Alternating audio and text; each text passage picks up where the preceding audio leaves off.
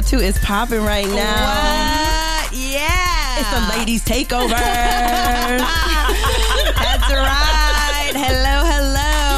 Even though Karen's on vacation, we're still going to be popping. Woo. But we miss you, girl. We miss you. We do. We miss you. But she's living it up over there. You've seen the Instagram stories, people. Oh my God. If you haven't, Karen Mama, check them out. She is living. Hello, everyone. Welcome to the Hoops Talk. Hey. So I am back from Texas and full barbecue. Hey. And I am happy to be back live in the studio. And today it is a blessing to have Mysterious Jax. Hey. Hello. I'm excited to be here. She is subbing for our dear Karen, who, as we mentioned, is on vacation right now. She's in the Philippines with her family and her daughter. And it's looking great. Yes. She's looking like, I mean, it's next level fun. Right. Tree climbing and bridge walking and she's just and I'm loving it. It's paradise. I'm living through her pictures right now because my budget and my wallet don't allow me to travel at this moment. So I'm living through you, Karen. Okay. Yeah. It's been great. It's been great.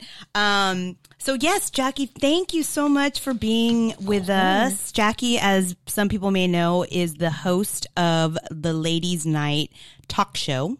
Radio show. Eventually I'll have my talk show. Right. I told her earlier today she is a sexy Ellen show. So, I freaking love that. Yeah, so I'm putting that in my bio. And she's here subbing and I couldn't be happier. So thank you so much for being here. Thank you for having me. I love your show. Like your show gets me so excited. Your gear is awesome. I want a shirt, by the way. I'm wearing swag, by the way. Yeah, she is. I was like, I want that. I just feel like women in sports, it gets me excited because we're just changing the game over here. Hey. And I don't know too much about it, but I'm learning because I grew up as a baseball family and I grew up from the age of 5 years old to like 20. I played sports, but just recently I started getting into basketball and football because it's just fun to watch. Well, I mean, really, I love that you say that because our whole point is for people like you, you know, that have had, I mean, you don't even have to have a sports background. I was on the swim team. Okay. And I did long distance running. Hey. And all things that I didn't have to do team sports. I'm more of a leader. I feel you. You know, so I do have problems playing nice with other people, I guess. I mean, I was born into it. I'm the fifth child of 8 kids, so we were a team growing up. Right. I totally understand. Yeah. Yes. Thank you. Actually, I just had like a light bulb moment. Maybe that's why I didn't like team sports. because there were so many freaking kids in the house all the time. I'm like, living is a team sport. Right. Oh my God. Yes. So I didn't really, you know, we like having different perspectives about things that we read. And I've heard this said before because sports is not an isolated entity any longer. It is in business. It is in culture. It is in fashion. It is in music. And it really has to do with the people that make it up. And I know we focus on basketball, but I mean, you could look at any Serena Williams, she's tennis, how Tiger Woods golf, you know, I mean, there's just a lot of things in sports that are intertwined in a fabric of the culture. And especially in this episode, we're going to be focusing on coaching because I feel like the modern athlete, what we've been talking about throughout a lot of shows is the transition from an athlete to one more than an athlete. Mm-hmm. And then also their transition into what do they do when they're going into retirement? You know, a lot of the sports, they don't go past 30, right, in their age. So 30 is young. It is. 30 is super young. Yeah. So like, what do you do? And if you haven't had that skill set, you know, to make those decisions, where do you go? And you're seeing like more athletes trying to set themselves up so that they can have that second life in either being an analyst or fashion or filmmaker. And also the idea of like, why do we have to stay in our own lane? You know, I understand a lot of ways how that's important, you know, because it's, you do what you do best. But at the same time, you're then saying, you know, I wasn't going to be a podcaster. You know, I wasn't going to do a radio show. Right. That wasn't my lane. And, you know, I would not have been able to even think about doing it unless I just thought, well, what does that mean to be in a lane and exploring those things? So I think that's why coaching and this episode will be really interesting. And actually, that's a great intro for our special guest today, Kia Myers-Dugan. Hey. Hey, welcome. Thank you. Do I have some sounds? Hey. Oh, I tried to do a sound. See what happens when I try to do a sound? There you go. Okay, got it. Outstanding. I'm so happy that you could be here. Thank you for inviting me. I'm really glad to be here. Kia, you are a career makeover coach. That's right. Mm-hmm. And Kia and we met each other because she was my career coach for a stint for like a month and a half or so. Oh, that's so. I feel like it was longer than that. Is it? I feel like it was so short because I wanted more. Well, and when we started working, like you came in hot because you're like, I'm preparing for an interview. Absolutely. Yes. Yeah. I always come in hot. I apologize. It was great. I loved it. I loved the fire. I invited you on the show because I thought this was such a great topic to explore. And you, being a career coach, you've probably had a lot of these conversations, not necessarily with athletes, but like of all, types of jobs, or careers. Yeah. So I would love for you to tell listeners a little bit about yourself and how you look at coaching a little bit before we get into the next topic. Yeah. So again, thank you so much for having me on. And I've been coaching for a little over 2 years. My background is in marketing, and after doing that for about 20 years, it started to feel a little stale. And, it was fine. It was easy for me and fun at points, but I still felt like something was missing. And I was working at a nonprofit with underserved youth. And in that role, I had to get their essence. I had to capture their story. And so I started feeling this sense of like, wow, like there's something here. There's something really neat and rewarding and fulfilling about this. And so I talked to a friend of mine who was actually going through a coaching certification program. Okay. And I was saying, I feel like I could be doing something more. And as I was telling her about my work, she was like, so while you're not an official coach, she was like, that's coaching. So you might want to get up in this program. So I went and got my certification, and first day of training, I was like, yep, this is what I need to be doing. Oh, so that's so cool. And so over the last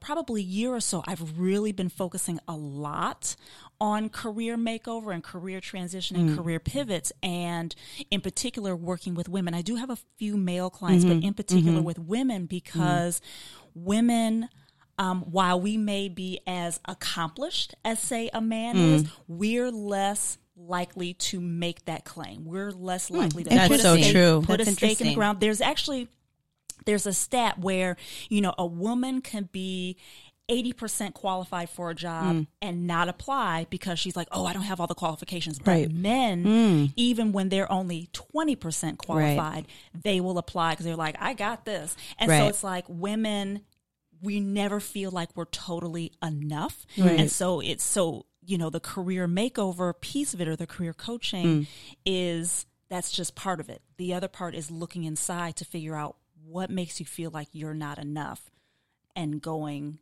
that route to get the whole transition down. Wow. So it's really a lot of fun. It's very, very rewarding, and it's amazing to see women flourish after that.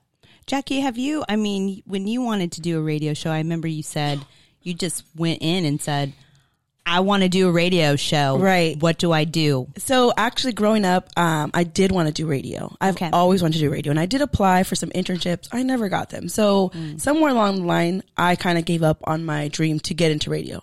So I just always had a good work ethic. I was like, okay, I'm just going to work and do whatever job I had. If it was retail or if it was working at a high school or middle school, I put 100% into it.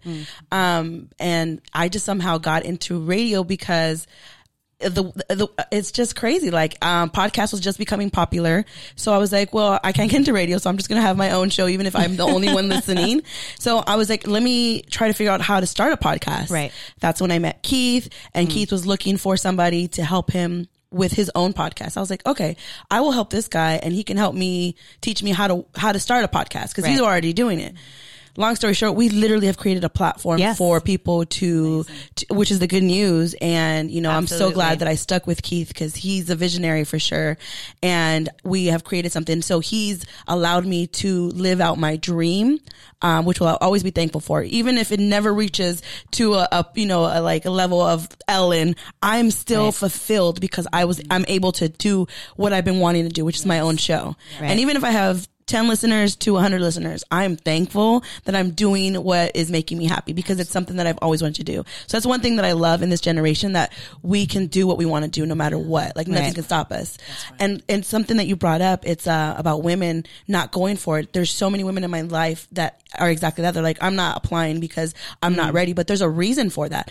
It's because if you're going to go up against a man or a position that's for a man, most of the time you have to have like 150% more than they do to even be considered. Right. Unfortunately, that is the life that we're living, but it's changing right now. Women is the movement. Female is the future, as I always say. And that's all changing, as you can see. And we're going to talk about later about women coaching in sports in general. So luckily, you know, the women before us who got through those challenges, now we're at a next level where we're trying to break down those barriers for the women after us. Right. I think that's great. Yeah. I think that's why I think this was so, I did a lot of research and I was really excited about this topic, because I knew what coaching had done for me when working with Kia. And I wanted to make sure we shared that, and also through the lens of sports, because I don't think that we always talk about representation matters, and have really gotten into the WNBA this season, my first season. And I said it a few episodes ago that I was embarrassed that I hadn't been into it before. So this time, you know, I really wanted to get into it, and I genuinely love it.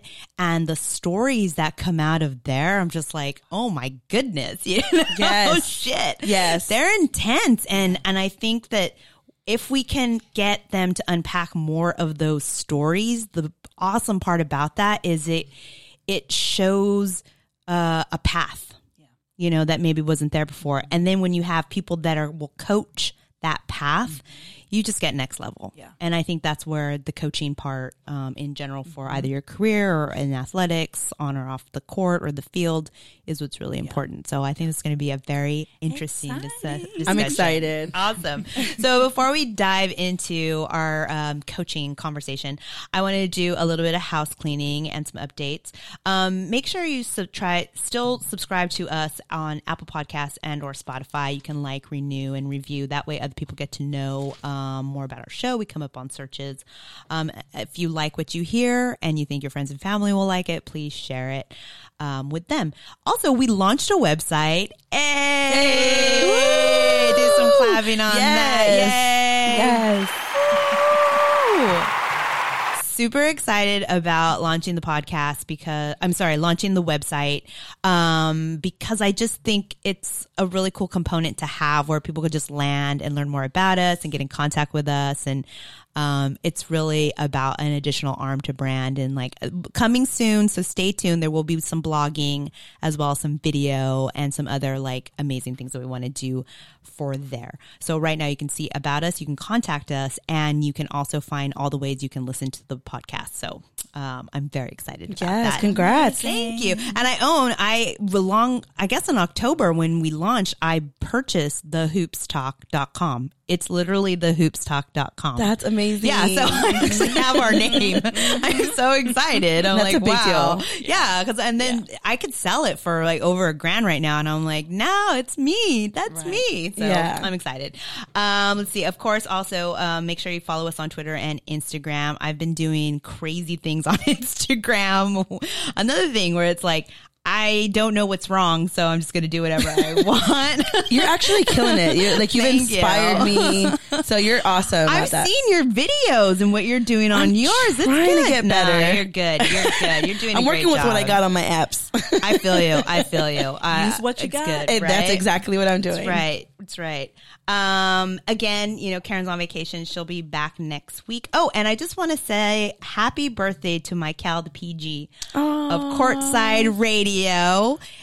Make sure you catch that show on Thursdays at 6:00. And if you do chat him, happy birthday. It's today. It's Leo season. And we are so happy to have Michael's birthday. Happy birthday, Michael. Hey. Happy birthday. It's your birthday. It's That's your birthday. Right. It's your birthday. I think he turned 30. Did he? I don't even know. 30, I Dirty think. 30. Dirty 30. Well, happy birthday. A little happy birthday salute to you. Okay, that was very choppy, but before we go, I want to move forward into, unless you have any updates, Jackie, you want to share about your show or anything happening or? No, not at the moment. Yeah, we're good right now. Okay, excellent. I want to talk about the WNBA really quick because I'm excited. It is happening. It is hot. It is heated. They just had the All-Star game in Las Vegas. I watched it. It was amazing. Erica Wheeler, she won the MVP for the game. She was undrafted. So she came in undrafted. What? And she won. That's amazing. And it's one of those things, too, where it's like she also gave a shout out to, well, her mom who passed was a big one that she wanted to say, says always with her. But in her other interview, she does mention C. Vivian Stringer, which is she is the coach for the Rutgers, and as saying like, you know, she still inspired me when other people were like not believing in where I was at. So again, another person who looks to their coach for that inspiration throughout her career. My Sparks are in 4th place, and they look like they're pretty healthy. Got everyone back except for Candace Parker was like a player of the week. And again, another person who Pat Summitt was her coach, the Lady Vols. And I'm reading her biography, Sum It Up, right now, I believe it is. I got it on audio book, and it's awesome because it's about, she talks about her career, but it's also how she's diagnosed with Alzheimer's, and that's how she passed away. So it like starts with that diagnosis, and then she dives into her life. So I would recommend that on audiobook. It's very good. And let's see. So a couple things that, you know, we were talking about the narratives that are going on in WNBA. They're really starting to dive into the fashion. I saw that. I am living for. Yes. They have the WNBA Slay. So it's a hashtag. OMG. Yes. I love it. Hashtag WNBA Slay. And they've launched Match My Fly with Shanice Johnson, who has her own fashion line.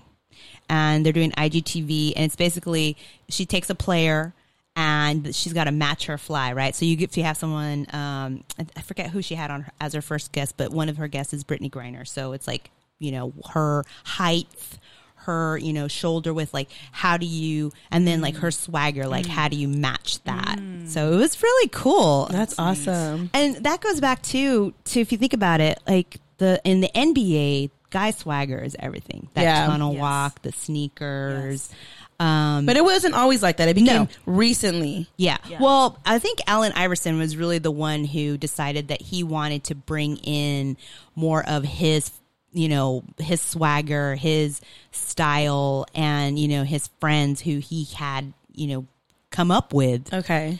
And say like, hey, this is who I am and this is how I want to be. Yeah. Which I believe they instituted a dress code. Yes, they did. After he, you know, was coming. I would think too, Dennis Rodman.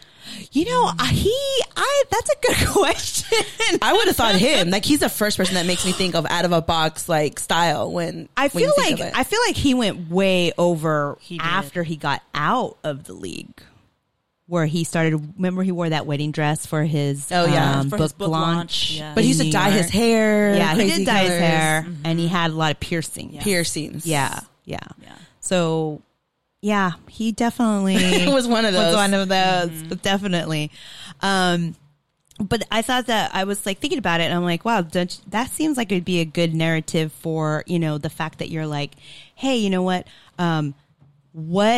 what is something in the WNBA that makes me want to be part of the WNBA? Right. Because when you think of NBA players, or, you know, and you see the youth that are like, hey, we're up and coming NBA players, they get to see someone like LeBron. Yes. They get to see someone like Russ. They get to see Harden. They get to see these guys with all this drip and swag and fashion. Right. So now that the women are more embracing that side, there will be young players that are looking at them to say like, fuck, I want that drip. I want that shine. Do we know if, because I don't know, I'm asking, if any women have their own shoe like line or like a lot of the guys in NBA, they have their... I think Cap might have one. I do know that there's one. I can't remember exactly who it is, but yes, there is one.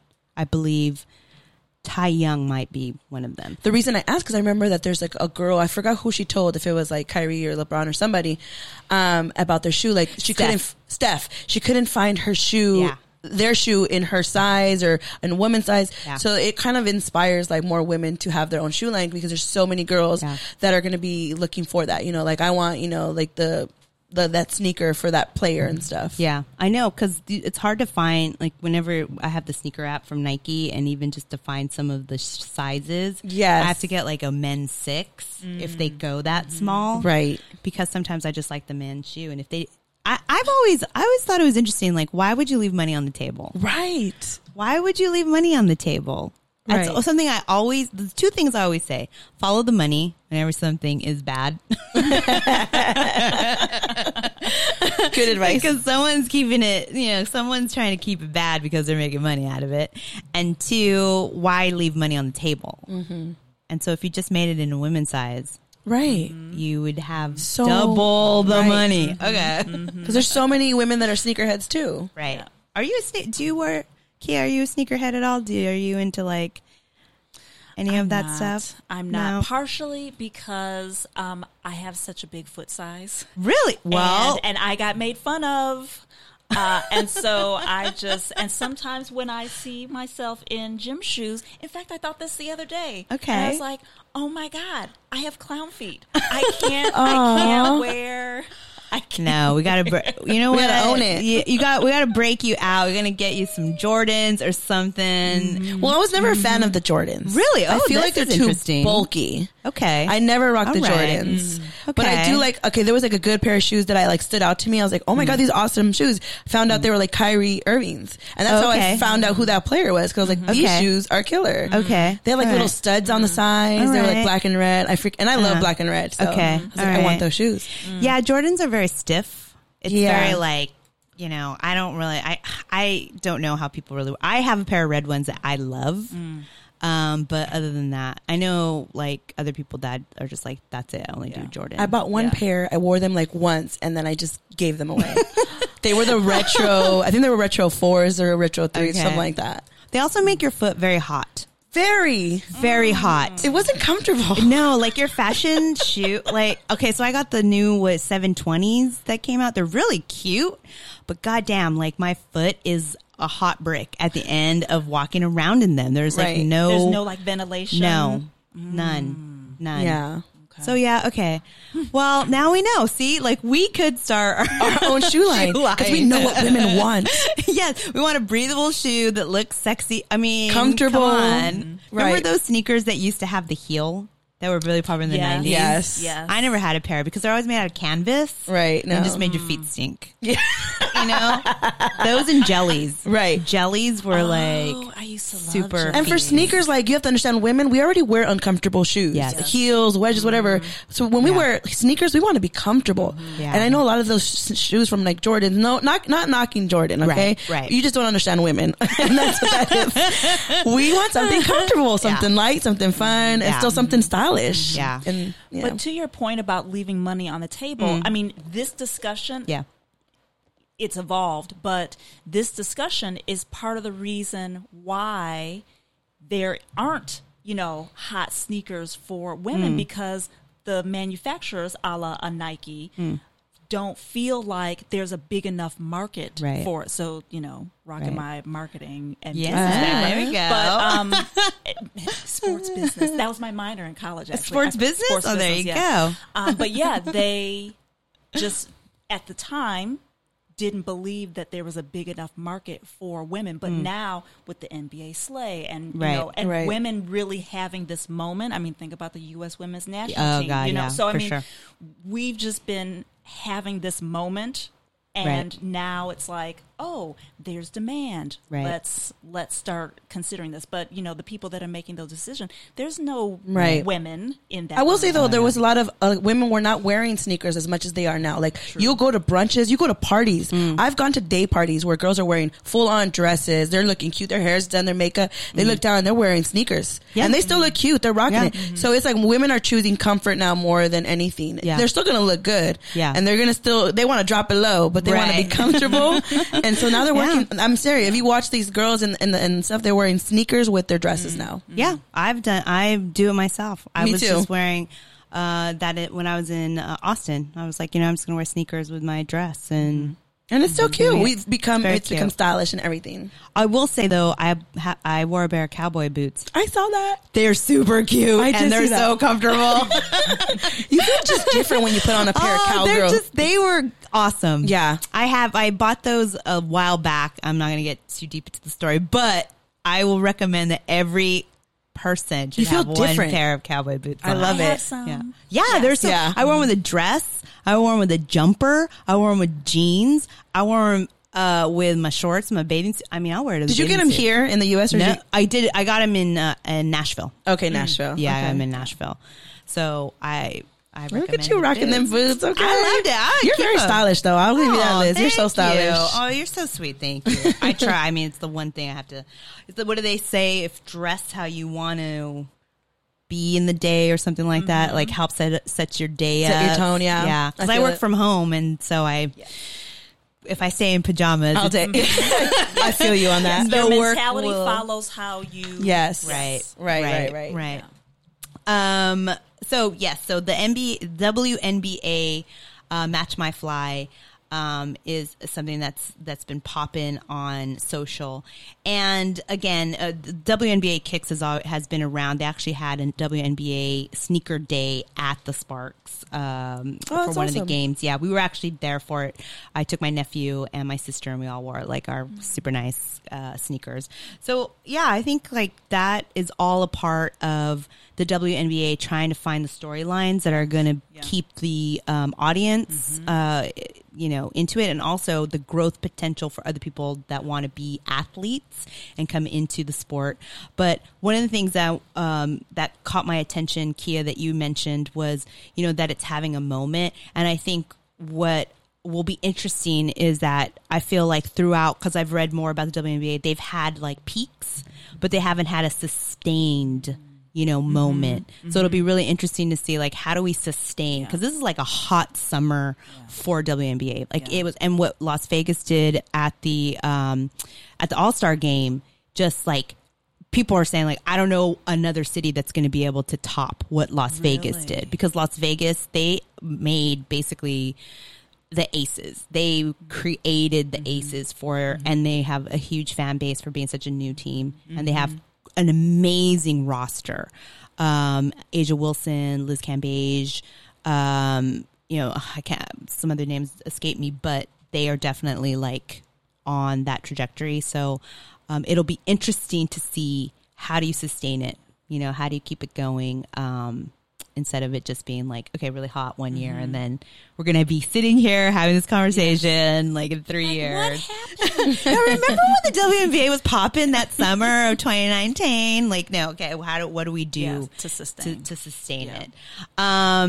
So that is my little WNBA situation that I always like to bring up. Hey. So we can go on to the next topic. I am not good at this, like, little...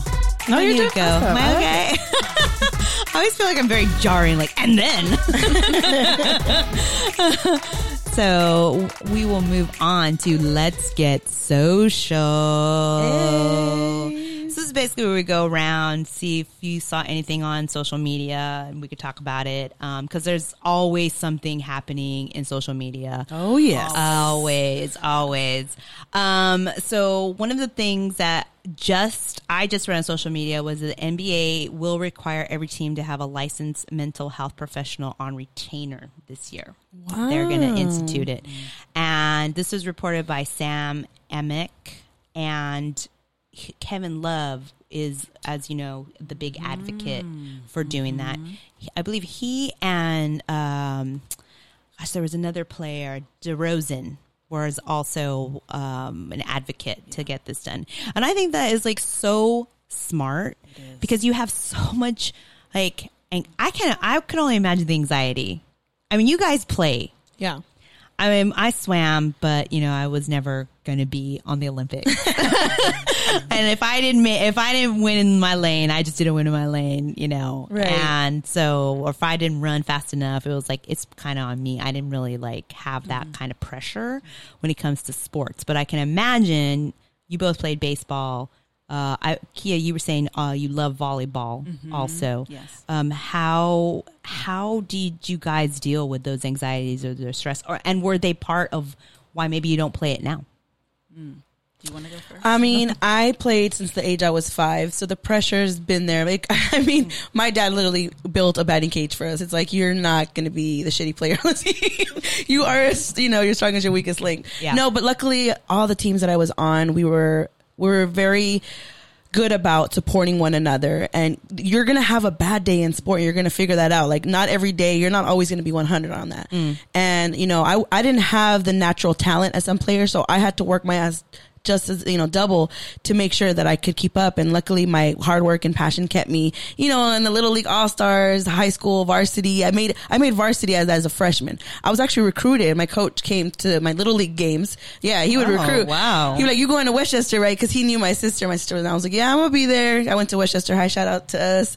And it was a very competitive school, but like that team, I'm very thankful for the coaches for sure. But I think when you're a part of a team, you literally learn to support one another, to make sure that you guys are there for each other, because you're going to have a bad day, and you would hate to be that player that's talking all that shit. And then one day when it's your worst day, everybody's talking shit to you. They're going to jump on that. Right. So you want to be supportive. Like, shake it off. Don't worry. Like, let's get on to the next one. Yeah. And I still play. I play on a co-ed softball team now, because once you play, like, it's just in you. Like, at least me, right. I got to play. Yeah. And so, it's a co-ed softball team, and, we play with guys. So their guys can be just as, more competitive, obviously.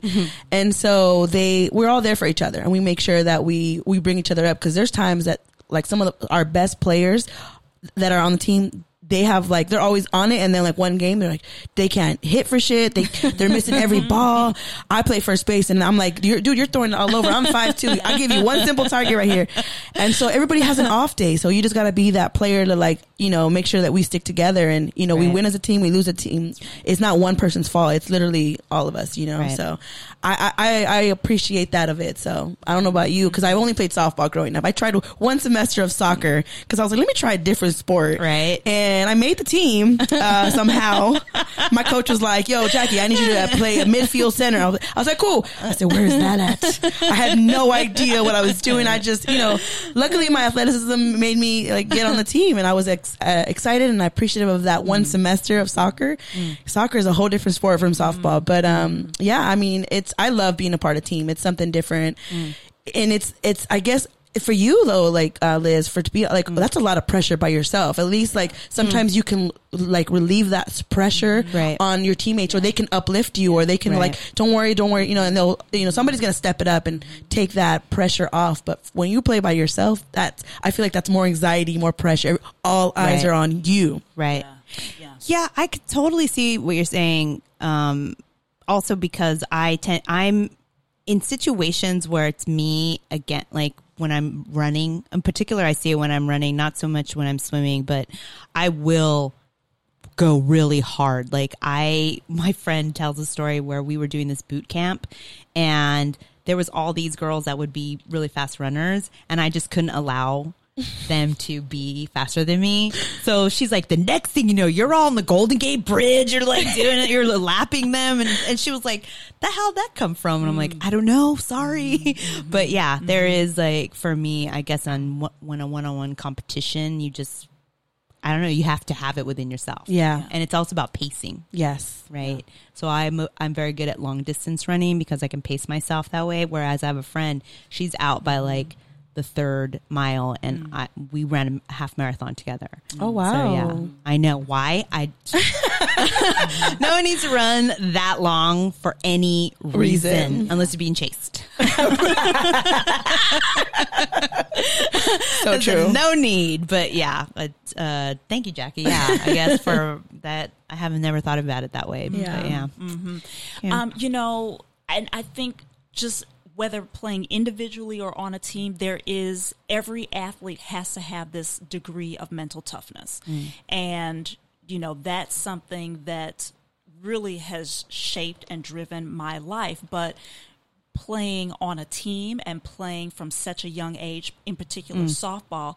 So my dad was my coach. Wow. And so I didn't really have a choice. Oh, yeah, that's tough. You know, like, you know, but you're right, The Jackie, pressure's about different. the pressure's different because it's like, oh, you know, you're the coach's daughter, but he treated me like everybody else, and there is that element of, you know, when you have a bad day, and everybody has a bad day, you can have a bad couple of days, you know, like everybody gets in a slump. I mean, look at Dame Lillard during the playoffs. Yeah, that's I mean, right. and he admitted, he was like, I was done. I was out. Yeah, I was done. out.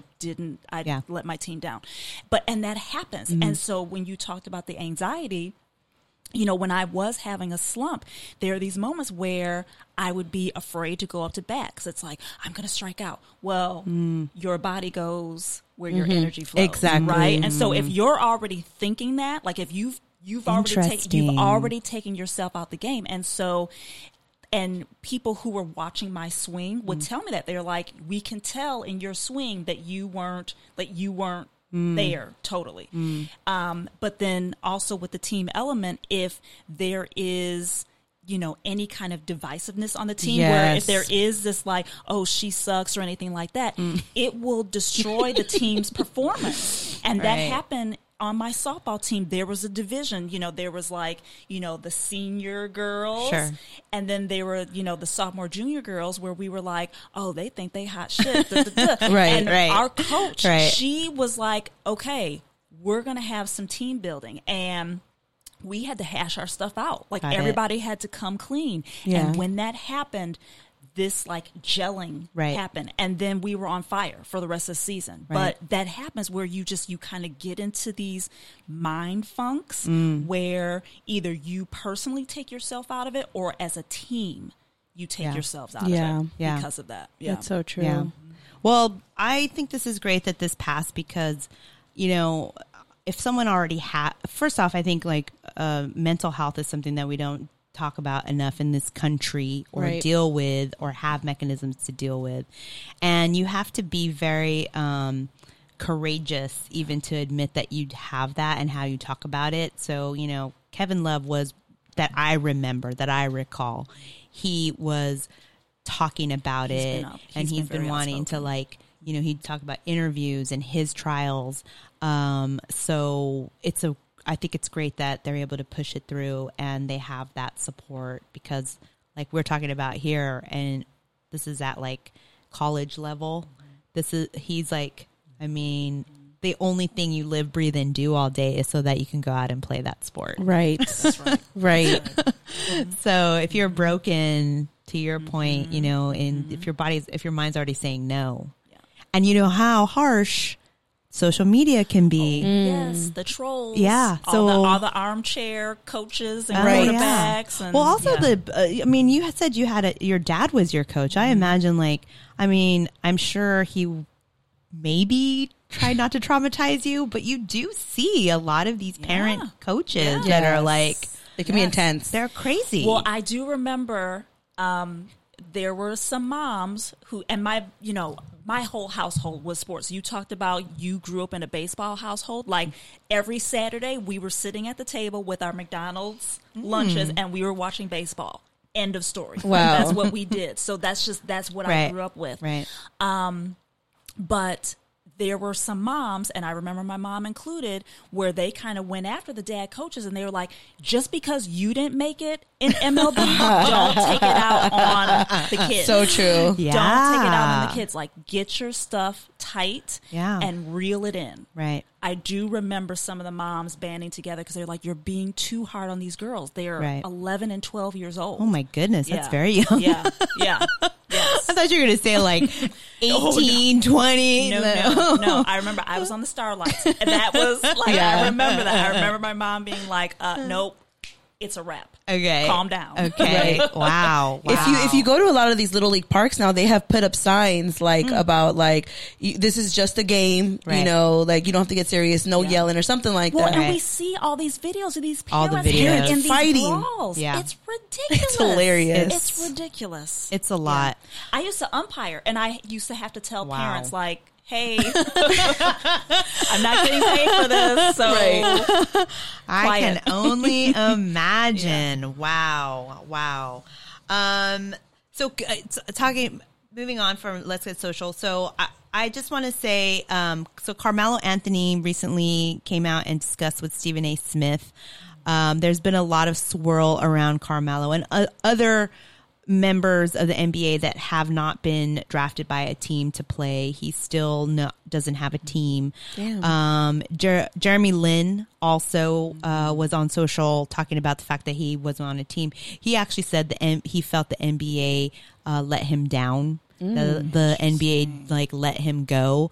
So he probably could use some mental illness help or whatever, because it was that particular video, he was crying and it was like really emotional. And I know a lot of people came at him with like, dude, you want a ring, you made all this money, you know, what are you crying about? And it's like, well, I get it, and I want to say that myself. Okay, maybe I did tweet that myself, but facts. But I deleted it because I'm like, you know, that's not cool, because really this person, he's maybe having, you know, that's troubling for him. That means everything for him. It's his identity. Because one of the things he did say was he did like playing in China because he had a lot of fans and people were supportive. So playing means different things to different people. And Carmelo, there's a lot of discussion around him because a lot of people are like, on one hand, he is a great player that people think should still be playing. And then on the other hand, there's a lot of people that are like, you are doing this to yourself. That's why people don't want you. So it's really, I'd be very interesting to see how, so he sat down with Stephen A. Smith, and the whole time prior was that people were saying, should he retire and should he have a farewell tour? Like, is there a team that'll pick him up so then he can have the farewell tour? And Stephen A. Smith said, absolutely not. He's not that caliber of player. You know, D Wade had a farewell tour.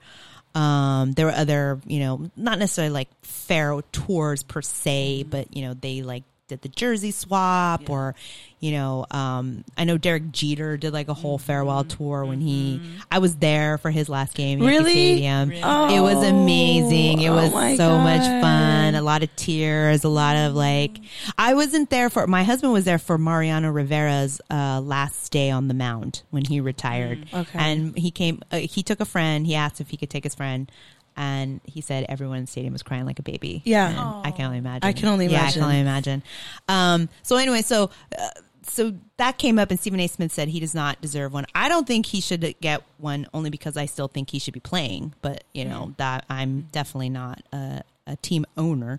So he came out and spoke to Stephen A. Smith and was basically saying, look, all the things that have happened to me, like they just happened. Like I didn't even realize. I was going in and talking to the coaches or talking to the organization. He's like, the Houston thing, we'd been talking about doing it for a long time. I get there, I'm getting ready to suit up, and the owner comes in and says, hey man, this ain't working out. And he was like, yeah, I was going to talk to you. What do I need to do? He's like, no, we're letting you go. Oh my God. He's like, so I'm like, wow, what the fuck are you talking about? Right. So then he goes to OKC. And they do, you know, he's like, okay, what can I do? How can I, you know, work this out? They're all like, you know, you're going to come off the bench. He's like, fine, whatever you need me to do. And then the same thing where they're just like, you know, didn't want to play with it. They didn't want him any longer. So I'm like, how does someone like that who still thinks they should play or feel like he's saying that he went in and did all the right steps to try to get the communication, and that before he even had that chance, they were like, no, peace, we don't want you anymore. I feel like he's being blackballed or something. Like that sounds like someone's been saying things about him. Right. Because I don't understand why you wouldn't. Where he can't even suit up before. Yeah. He was in his hotel room getting his suit on, and they came in and said, yeah, no, we don't want you anymore. Interesting. So follow the money. That's right. Follow that money. Someone behind, the wizard happening. behind the curtain. Yeah. Yeah. So that came out. I watched the video. And I know that we have listeners that always want to talk about Carmelo Anthony. So here's your chance now for us to talk about Carmelo Anthony. But that came out, and I thought that was really insightful because I do think there's something going on with Carmelo. Yeah. Because he's not injured, and I don't ever remember him being injury prone. I mean, I don't know. I don't know what's going on. How old is he? He's got to be in his early 30s, I would assume.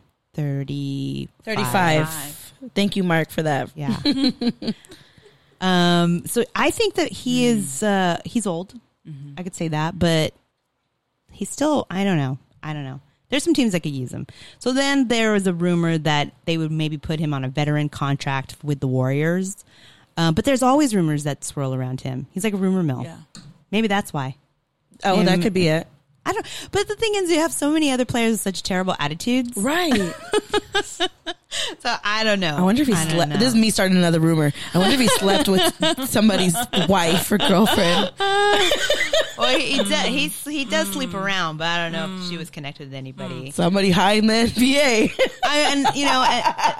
Look at me starting rumors. Oh God, hey, just kidding. Know. Well, and that could be something, Kia. How would you address that if Carmelo came to you and said, I've tried to talk to everybody. Right. I think I might ask the question, what does trying look like for you? Like what are the steps that you've taken, and what is the outcome that you expected from those? So if I was Carmelo and I was going to answer that, I'd be like, I emailed them to tell them I'm a good player. And my outcome is that I should be playing. And why am I not? So good? This is super timely because a fellow career coach had shared something on LinkedIn today where she said, I ask, and I'm paraphrasing here, but essentially she said, I want you to phrase your accomplishments in a story. Like, help me understand your accomplishments. And the reason for that is simply what you just said, where you say, I'm trustworthy and I'm a hard worker. Okay, anybody can say that. Show me. Tell me a story about when you did this. Tell me about a story when you were deemed as trustworthy. Blah, blah, blah. So for responding to you, Carmelo, I emailed them and said, then I'd say, well, what story do you believe supports that?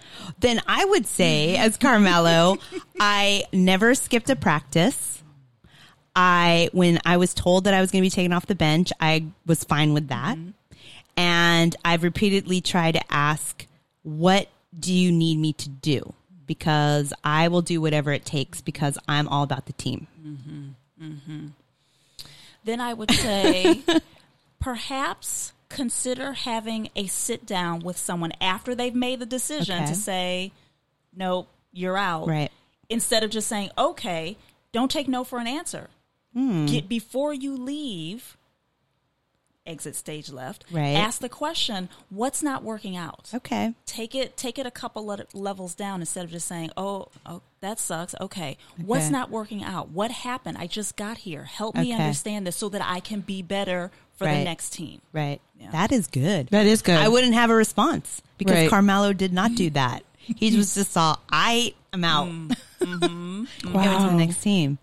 So that's a good tip, people. He took it personally. Yeah. It may be personal, but very he took personally. it personally. Very so he personally. was like, screw you.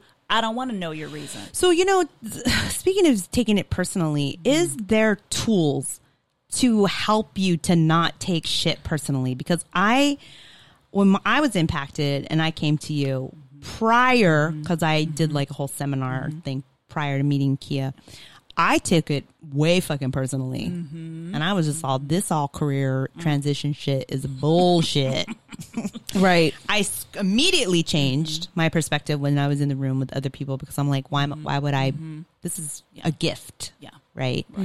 But how does one, because at the heat of the moment, you want to be like, oh, you know what? Fuck you. I quit. Right. Right. Yes. So how? What are tools? Yes. The first and strongest suggestion. I'm down. Look, Jackie, we're all getting our pens out. I got my pen All ready. right, we got And pen. it's a perspective piece, but it's to keep you from taking things personally. Know that whatever is happening has nothing to do with you, and it has everything to do with the person who is doing it to you. So if someone says, you know, I don't want you on my team because I think you're a terrible person. Just, Man. it That sounds, you can take personally. But here's the thing. There is something, you could have been the nicest person in the world. You could have done other things. You could have brought flowers and, candies and whatever. But there's still something about your essence, about your flow, about the way you show up that is a personal affront to that person. So they're responding accordingly. So until you can dig down, but know that they're responding to me because of something that is going on within them. There's an assumption that they have reached. There is a rumor that they've heard that they've taken as truth. There's a belief that they have, and a belief isn't necessarily the truth, but there is something that there's a conclusion that they've reached in their head about you that has nothing to do with you. Interesting. None. I mean, I'll agree with you on that. There's been plenty of situations where I've been, and I'm I'm scratching my head, because I usually, whatever I do, if it's in sports and work or just my interactions with people, I try to leave the person in I have a positive attitude. I've always had a positive attitude, even when things are going shitty. Like today, my car just broke down. I had to take an Uber, and then I got to my house. I had no car keys. Literally, all this is happening. You can even, if you follow me on Instagram, you'll see I'm laughing at myself. This is the funniest thing ever. Most people would be just angry. So I try to be in a positive attitude, and I feel like there's been situations where you're honestly 100% on the nail with that. Where I worked with my last job, I remember I had that somebody come up and tell me oh, that person doesn't like you, and I'm scratching my head why don't they like me? I've been nothing but nice to them, and then later on I find out it's their reason was she's too happy. I was like, oh, then this has nothing to do with me. This is all about how can somebody be so happy all the time and a positive attitude? That's not real, or something like that. Right. And I'm like, yo, I'm not saying I'm always happy, but I try to have a positive attitude. Especially that was my job at work. Why, if I'm pissed off at something else, why am I going to take it out on you? That's never been my thing. And so it's just whenever I heard that, I was like, oh, this is definitely them, not me. Right. But there have been situations where I've had to put my ego aside and literally self-reflect and figure out okay, in this situation, it is me. And it is my attitude, or it is something that I'm not doing correctly. So I need to fix that. And there's sometimes, so you can't always blame the other person. You do always should leave the situation as at least self-reflect. And find out, okay, what could I have done in this situation differently? Right. Is there anything, exactly. Is there anything else I could have done differently? Right. Yeah. Well, Carmelo, if you're listening, we have a very good tip for you.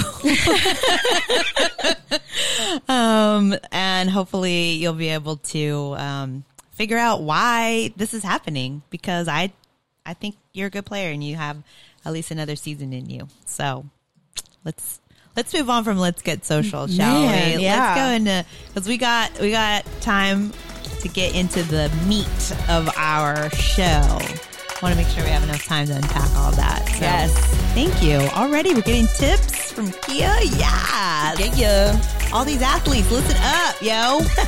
Get your life together. Love the ladies over here. With much love. Con amor, mommies and papis.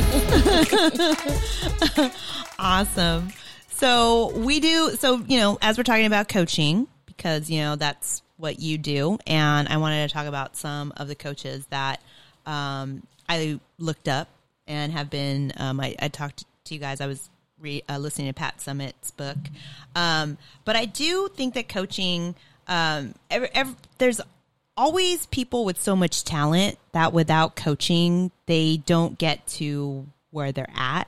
But at the same time, like if you've seen, you've seen those stories where it's like too much coaching, or like a Bobby Knight, where you have tantrums and you throw things. I also think like, was it Don Nelson who got choked by Allen Iverson? It's one of those situations. Oh, wasn't Latrell? Latrell Sprewell, yes.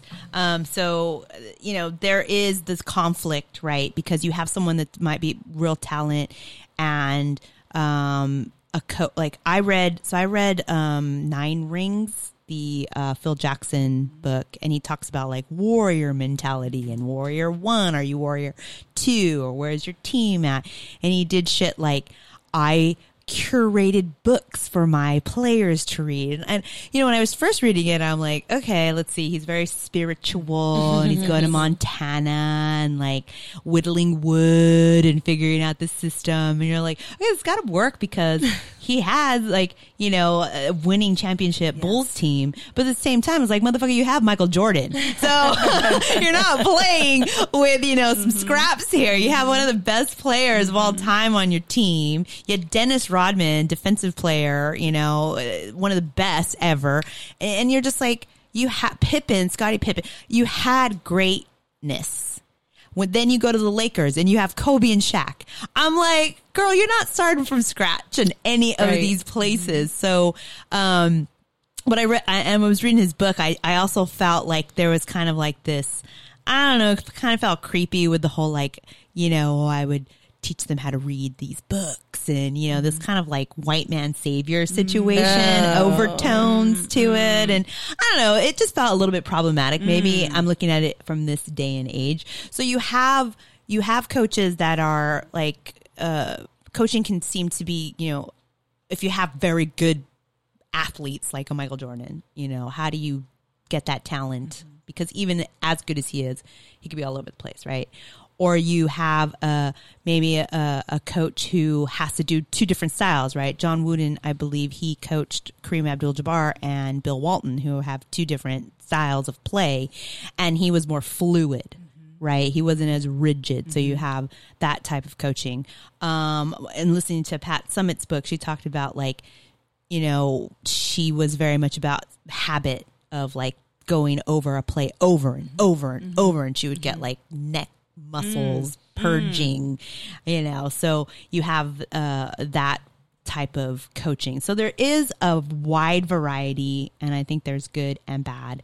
And I'd love to hear, like, you guys have had coaches. What are there different? Do you think like a woman coach versus a male coach? Should there be that conversation, or is it just like who you are as a person? Because if I like, regardless of if I'm male or female or however I identify, I'm still me, right? Yeah. And I'm going to come at it from my perspectives of how I want to coach. So do you guys, you coach women primarily. Yes. Is there a reason why you decided to do that? Mostly because I am a woman. The obvious piece, but because I felt like the issues, and I didn't choose that when I came out the gate, professional women wasn't my niche right away. It was just professionals. But I really started gearing towards professional women because in the conversations when people were coming to me, they were all things that I was very familiar with. All the women that I coach or I have coached are all versions of me at different parts on my journey. And so the language that I was able to use just seemed to resonate with them more. And I will say I had a male client who is a former athlete. Okay.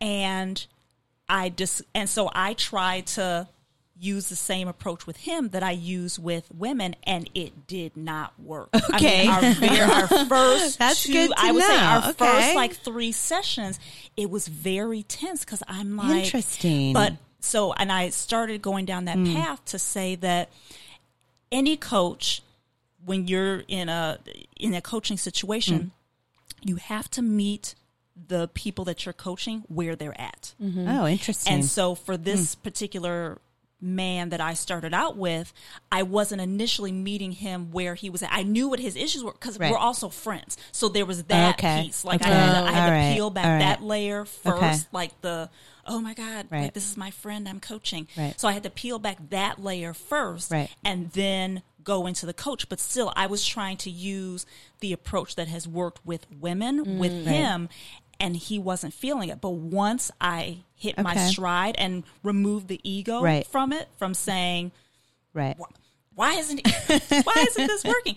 You know, and I had to reach out to my coach, and she was like, you don't know what his shit is. So like, take yourself out of it. You're just the channel for, you know, the universe to work through you for him. So remove yourself out of it. This isn't your problem. Right. And once I did that and met him where he was, then it was a game changer. Interesting. But yeah, meeting people where they are is really important to the success of a coaching relationship. So, a difference. Okay, so there's managers, right? I was a manager. I was not a coach. And it's so funny because I would just be like, my way or the highway. I lead the team. I'm taking all the heat. Right. Right. So I guess manager is still like, I thought I would have coaching moments in there, but it was more, maybe I wasn't. I'm self-reflecting right now. You're making me self-reflect. Because I feel like a coach maybe isn't necessarily a leader per se, as far as like, you know, what am I trying to say? What I'm trying to say is like, there are leaders that just have to say like, this is where this is, and this is what we got to do. This is where we got to go. This is what we got to do. This is the objective, right? And here's the strategies, and you just do, right? And then there's a coach who is like, okay, I have to. They are they have everything within them, and I just have to like get it out and show them how to get it out. So it's not that a coach is not a leader, but it's a different. And again, maybe that goes back to me being a runner and a swimmer. So I guess that's what my question there is like. So, you know, sports coaches, of course, they have to have this aspect of do as I say, but there has to be this, we have this end goal, so we need to win this playoff game, you know, but it's tapping into each person's potential and what's going to be that, because the thing that makes you tick is not going to be the thing that makes Jackie tick. Exactly. So it's finding out what is that thing. What's the key for you to get you to level up? What's the key for you to get you to level up? And so coaches, they know their players so intimately to know what is that thing that what's that button that I need to push to get them to where I need them to go. So there is that, you know, fine balance of being a manager in a coach, but then also being I'm the potential, what's the word I'm looking for? I'm the potential uncoverer. Okay. You know, I'm helping you peel back the layers so that you can dig down deep however you need to dig so that I can get you to play this game to get us to win. Got it. But also I think a good coach is really going to take your best interest. Because I mean, as a teacher, as a coach, you have to pretty much learn so many personalities on your team. And you have to adapt. And egos. And you have to be able to check them at the same time, feed them in a way. And you have to learn that, you know, about each player. So one thing is like, you got to be so much as a coach, but you really have to like take their interest. So if you see a player giving 100% or, you know, they're injured or whatnot, like you're going to be like, all right, take it easy on this or whatever. Like you're going to motivate them, but you're also going to guide them and give them advice. Like I remember the coaches that stand out to me they were not Mr. Softies. They were some of my hardest coaches, but they did it in a way where I knew they actually cared about me. They would be like, you're doing amazing at this, because they would recognize the little things that I see you, you're out here, you're getting faster with your running, or I saw you, you're doing some challenging moves over there when you're stealing, or your sliding has improved. So they would notice those little things that I was working on, but then they would also check me like, okay, you keep dropping your elbow when you're swinging. You're not turning your hips. So I'm going to need you. And so during the game, when you're in the game, you already got that pressure. You can, Jackie, that's not what we worked on during that. But I know when he's yelling at me, it's coming from a good place, because it's like, I know those little details that he did notice, that like I worked on my hook slide. He noticed that I was, working on my stealing.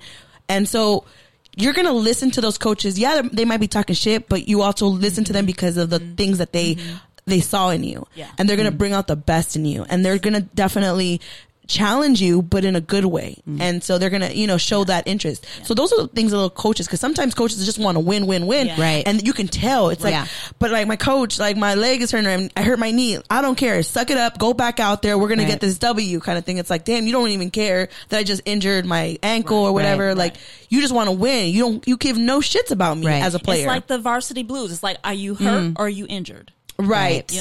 Right. Yeah. But then, so that keeps the trust from breaking down. Exactly. Just like what you talked about, if it's, I know, we've had this private conversation of, I know that you can do this. Right. This is what I'm noticing. Let's work on this. And then you get in the game. And so people only know the screaming. It's like, oh my God, they're so hard on them. Right. But you don't know the conversations what all led up to that. Mm-hmm. But that's the difference, is when you are having that conversation, you're taking someone to the side saying, I know you have potential. What do we need to do to get that to blossom? That keeps the trust from breaking down, as opposed to a Bobby Knight.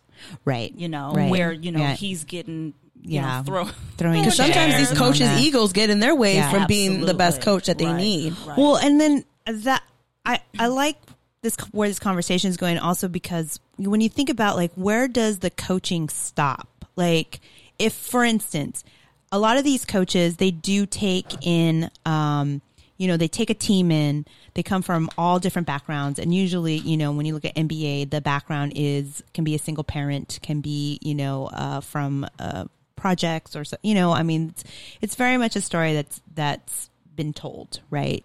And the coaches are a lot of times that figure, that parental figure.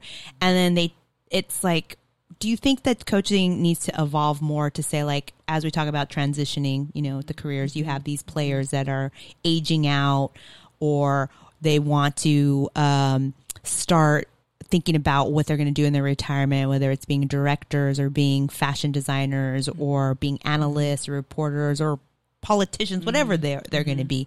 It's like, I feel like, is coaching, does it need to modernize into also helping them into those transition conversations? Or should it just be like, when the game is done and your jersey's in the rafters, you move on with your life and give me a call every once in a while? Because how much responsibility, I feel like they should have to take on more responsibility, because otherwise then they're just using these people, these athletes, to a gain for rings and banners and what have you, and then they're just saying like, well, see ya, that was cool. But a coach is like, I can be 100 years old and still be coaching, right? Because I don't have to be out there risking my body and my health. Yeah. And I'll just get a new crop of kids that are going to come in. They're already starting from grade school, coming in. Yeah. So like, where is the responsibility? Like, how should coaching evolve, or what? I mean, we put they just put Institute of Mental Health, for that. Should these institutions be thinking about those types of things? And should coaches really be responsible? So, I mean, the responsibility conversation, I think that's a sensitive topic, because these coaches are paid to do a certain job. However, we have seen examples of players having this amazing relationship with their coaches, right? And this trust issue that we've talked about, where the player feels like they can go to the coach for these other things that are kind of like outside of the scope, right? because they all spend so much time together traveling and practice and the off season. Yeah. That you get to know so much about your players and your teammates. And so as a coach, you're uniquely qualified to give some guidance in that way. But in terms of the responsibility, I think it's more of a, like, on a one-to-one personal basis of, hey, coach, can we, Right. Yeah, I agree 100% because I feel like not every player needs that. Okay. There's going to be some players that probably seek that guidance from that specific coach. Like, I'm just thinking about my high school coach and we're Instagram friends and Facebook friends, but I don't really like, hey, what am I going to do in college or what? I don't really seek for that from them. I mean, should they have an exit plan and should they have somebody in the NBA like helping the players like do an exit plan? Yes. Mm-hmm. Should that be on the coach? No, I don't think so. But it also depends because sometimes the coaches end up having certain relationships closer to other players than, and you can't take it personal because it's just like people in general. Sometimes you're going to, just, get along with other people more than you do with others. It doesn't mean that you don't like them. It just means your connections were just stronger than those players. Right. And it's just like when you have kids, I'm not saying there's a favorite when you have a kid, but there are, from what I hear from my friends. Right. There's 8 of us and I always tell my parents, I know who your favorites are, but it's okay. But that's a lot of responsibility when you're the favorite. You can't really fuck up. But anyways, so I'm okay with that without that title, but it's just because of the connection that that person has with, like, for example, the child with the parent. Like sometimes, like I have a closer relationship with my mom. I know that doesn't mean I love my dad less. It just means my connection with my mom is a little bit closer. It's a little bit better. We communicate better. It's kind of like with coaches and their players. Like, you're gonna have players, you're gonna love them all, but you're gonna have that relationship different with some players than others. Right. You know what I'm saying? Sure. So I don't think that the responsibility should be on the coach, but they need to create a position to help the players have like an exit plan when they leave, because it's tough. I know when my senior year in high school, it's like senior year, I knew this was gonna happen, but like I'm crying, like I'm not gonna play softball with you guys anymore. I'm not gonna be on the bus with y'all anymore. This is high school. I can only imagine NBA or like WNBA of that love and that, like, this is your job, but at the same time, it's like when you leave a job, that's also too, like you're gonna have your certain coworkers that you're gonna miss more than others. Yeah. Right. So it's kind of like that. But yeah, you definitely need to help exit. Not everybody, not every player, but some of these players do need help with their exit plan. I can jive with all of that. I think I'm okay with all of that. I guess for me, I'm just like, if the responsibility then becomes that of the player, then I think when we're talking about the modern athlete and what they want to do, then they should be able to do whatever they want without thinking like, oh, you're going against the coach, and a lot of times, like, you'll get a coach that'll come out.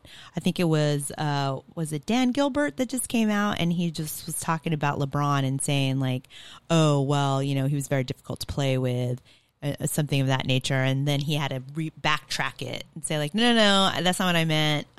So, there's things like that where was happen. Okay, I'm getting checked. I'm not getting checked. David Griffin. Sorry. Thanks, Mark. Thanks, Mark. Mark is our like background. Markopedia is here. Checker. The fact checker. Thank you. I need one of those. That's usually Karen. So right. Thanks, Mark.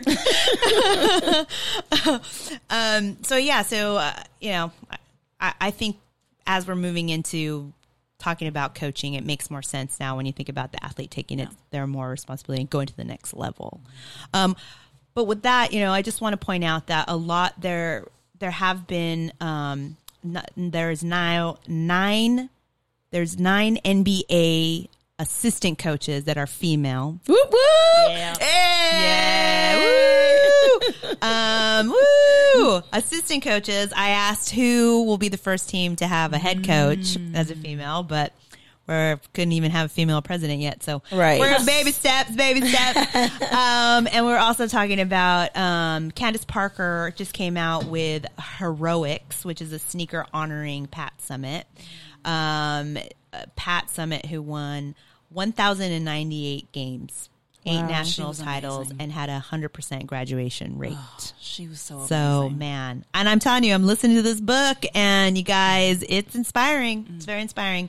Again, you know, I'm going to mention Erica Wheeler, who gave a shout out to C. Vivian Stringer after her win. And then Niley Ivy, and I hope I'm not saying that wrong, but she is the person that was hired by the Memphis Grizzlies as an NBA assistant coach. Yeah. And her coach was Muffet McGraw, who is coach for Notre Dame. So these women are all, and you see that more, you know, you do hear it a lot, how they say, like, my coach in college is what really has inspired me, you know, to take it to the next level. And I feel like I see a lot of these WNBA women transitioning a lot easier than the men. And maybe I'm wrong. Maybe I'm biased. Okay, maybe I have unconscious bias going on. But I just feel like they're like, all right, what's next? Like, I'm going to be a coach, or I'm going to be on radio, or I'm going to talk on ESPN, or I'm going to start a fashion line. And it's just like, I don't know. I'm sure there's hardships. I'm not trying to minimize that there are some people that don't have that transition, but I think the narrative that's out there isn't one that's so filled with strife as you see some of these NBA players. So just putting it out there. Maybe just be a better coach. Okay, so I know we are getting pretty. There's two. I did have another big topic to talk about, but I think what's more important, that since we have Kia here, that we pick her brain on some coaching. Yes. Because like I said, she was my career coach, and I have never been happier. And when she told me that when I told her that I was doing a podcast, I was kind of like, and I'm doing a podcast. And she's like, what? Tell everyone you're doing a podcast. Put it on your LinkedIn. And I'm like, really? She's like, yes, Liz, put it out there. So Kia was definitely a big supporter in me, like, coming out of my closet as a podcaster. And she did help me, although I didn't get this job, and I'm not going to name names, but because they should be sorry that I'm not working there. Right. But they're, But this is better. Yes, this is a lot better. But I will say that coming out of, even though I didn't get the job that I worked with you on, the transformation of putting stake in the ground, something big that she's taught me. And, you know, there's just so many takeaways that I was like, oh, I didn't think about that. I didn't think about this. And knowing my brand is a big one, right? And just putting myself out there, it was so transformative that after that, I'm like, I don't even need this job, actually. I'm going to make it my own job. Right. So, Kia, what are some tips for, you know, we're talking about this transitioning into careers, or, you know, or if you're impacted, you know, right, like, what are some things that you, like, some 5 tips that you could give our listeners to say, like, whether you're an athlete or, you know, any type of career that you have that you could put to work? Yeah. The first one is get connected with your why. You know, trying to understand what your purpose is, why you're showing up the way that you're showing up. Get connected with your why, because your why is going to drive everything. Then it's the what. Actually, let me flip-flop. Start with the what. Like, what is it that you want to be doing? And then get connected to the why. Because if you're just going after something just for the sake of going after it, well, if your heart's not in it, I mean, it's the same as when you're setting goals. You can set all these goals that you want, but if you're not emotionally and energetically connected to it, if you, like, it has no meaning. So getting connected with your what, getting connected with your why, but then also getting to understand, what does that end goal look like for you? What is it that you want to be doing? What do you want to be feeling about that? You know, one of my coaches says, you know, feel your way to the end point. And getting connected with the feeling is really important, because if you're applying for jobs, for instance, to make your career transition, if you're just applying for jobs because you feel like it's something that you should be doing, but before you've even applied, you're like, you have a pit in your stomach and you've got, like, a rock sitting on your chest, then that's your cue that maybe this isn't something that's going to really work out for me, because if you're already not wanting to show up, imagine if you get the job. Oh yeah. And you're, day one, you're like, this freaking sucks. Well, guess what? Not only are you thinking that, but you're showing up in that way and not even realizing it. And so people around you are like, she don't really seem like she's feeling this job. Like, what's that about? And then so people start responding to you accordingly. And the next thing you know, you're getting called into the HR office like, so this isn't working out, a.k.a. Carmelo. Damn. This isn't working out. Carmelo. So, you don't have to go home, but you got to get up out of here, So, that's a big one, is how are you feeling about this thing that you're thinking about doing? If you have any kind of trepidation towards it, then it's time to do some reflection of, why am I not feeling really good and excited about that? So that's number 3. Number 4, I would say, is what would have meaning and purpose to you? Again, we go on this path of wanting to do things for the sake of doing them because somewhere along the way someone has told us that that's what we should be doing. But for you, it has 0 meaning. Right. So, in addition to the what and the why, like, what has meaning for you? What would make you want to jump out of bed every morning? Just like how, like, you now, Jackie, are like living the dream, right? Yes. This is something that you took the step to do. So what is that thing that would make you really want to jump out of bed? Then 4 or 5th from that is that 5? I lost count. I think it's 5, yeah. Okay. We'll count it. The 5th is, what can you do today, tomorrow, or this week to get you 2% closer to where you want to be?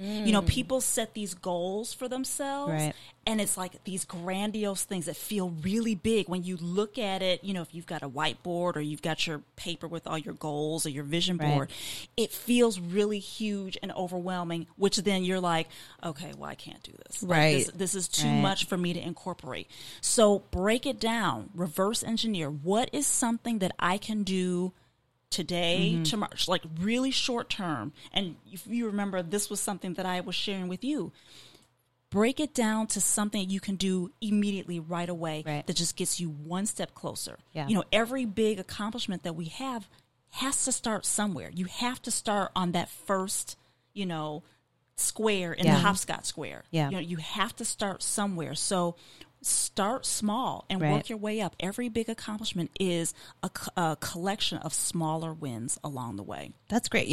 I remember one really great tip that you gave me was to look through my LinkedIn recommendations to find common words or examples that people use to describe me and my work. So then I can use that to create what my brand is and create, like, what are the things that I want to put a stake in that I'm good at. Like, I'm good at getting people to work together, very collaborative, those types of things, because I saw those words a lot in my recommendations. So that one's, that was like the one thing I did. Yeah. If you're going to do one thing, that was one thing. And that's like actually a big deal. Yeah. Because it's so hard for us, especially as you said earlier, women, to recognize the things that we're good at. It's like, no, I'm not that good. And I've had to learn, thankfully, my old boss, she was a woman. She was just like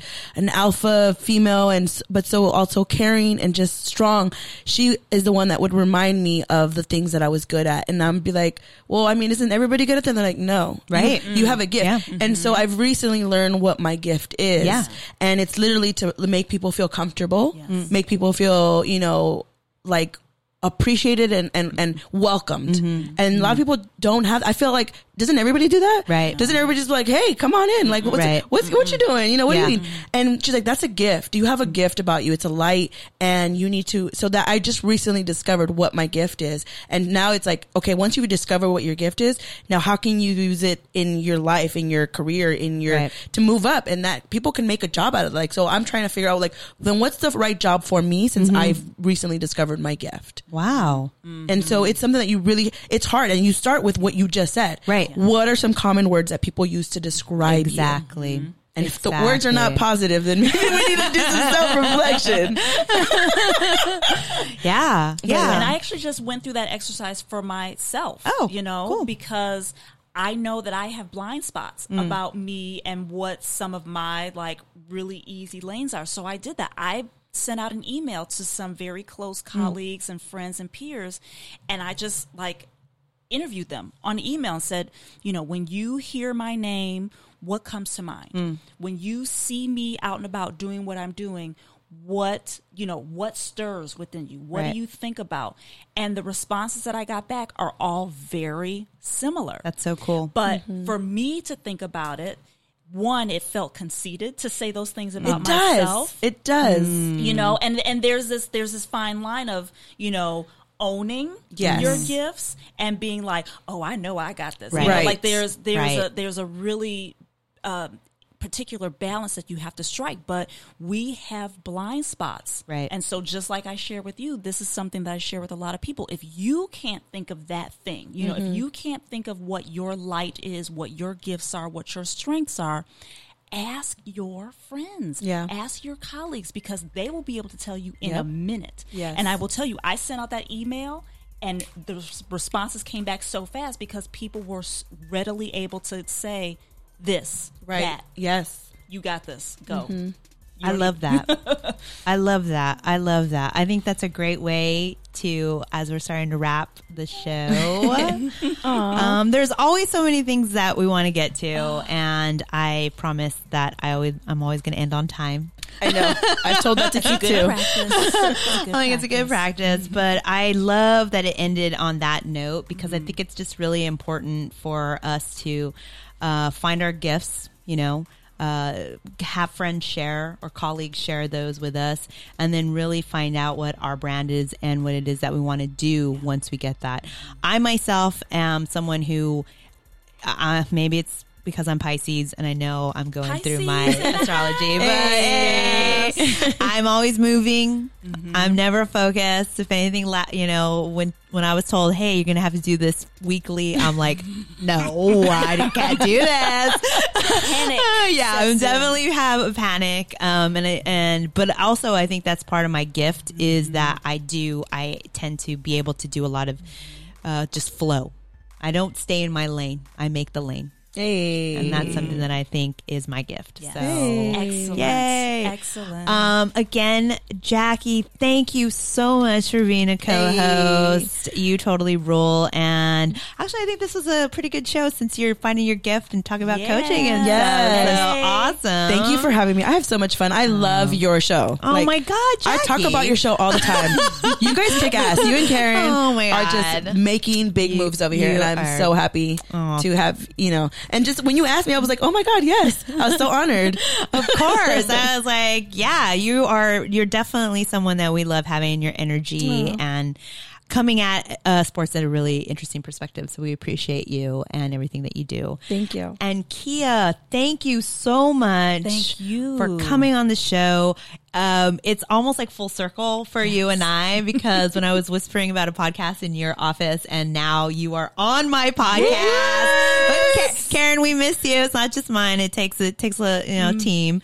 But yeah, thank you so much. This is amazing. Thank you so much. Absolutely. Like Jackie, I feel so honored that you invited me to be here. And this was so much fun. I love it. Oh, that's so great. Thank you. Yeah. I mean, guys, if you're listening or you'll listen to us later, you will know that this has all happened because I had such a fabulous career coach to guide me to where I'm at now. So please, please, please.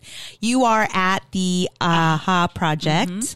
Jackie, you are Mysterious Jax. Yes, you can find me at mysterious.jax or at Ladies Night Radio Show. Yes. And her show is Friday night, 7:30. It is lit. Is like the hottest nightclub. To try to get onto those chats is one of the hardest things because that fucking thing is lit. I've tried it. When they say something that I wrote in the chat box, I'm like, yeah, I made it. Listen to her show. It's always popping. And I'm so grateful for you guys. We're at The Hoops Talking on both Instagram and on Twitter. We now have a website, thehoopstalking.com. Catch us on Spotify, on Apple Podcasts. And Karen, I can't wait for you to come back home. We miss you. We miss you.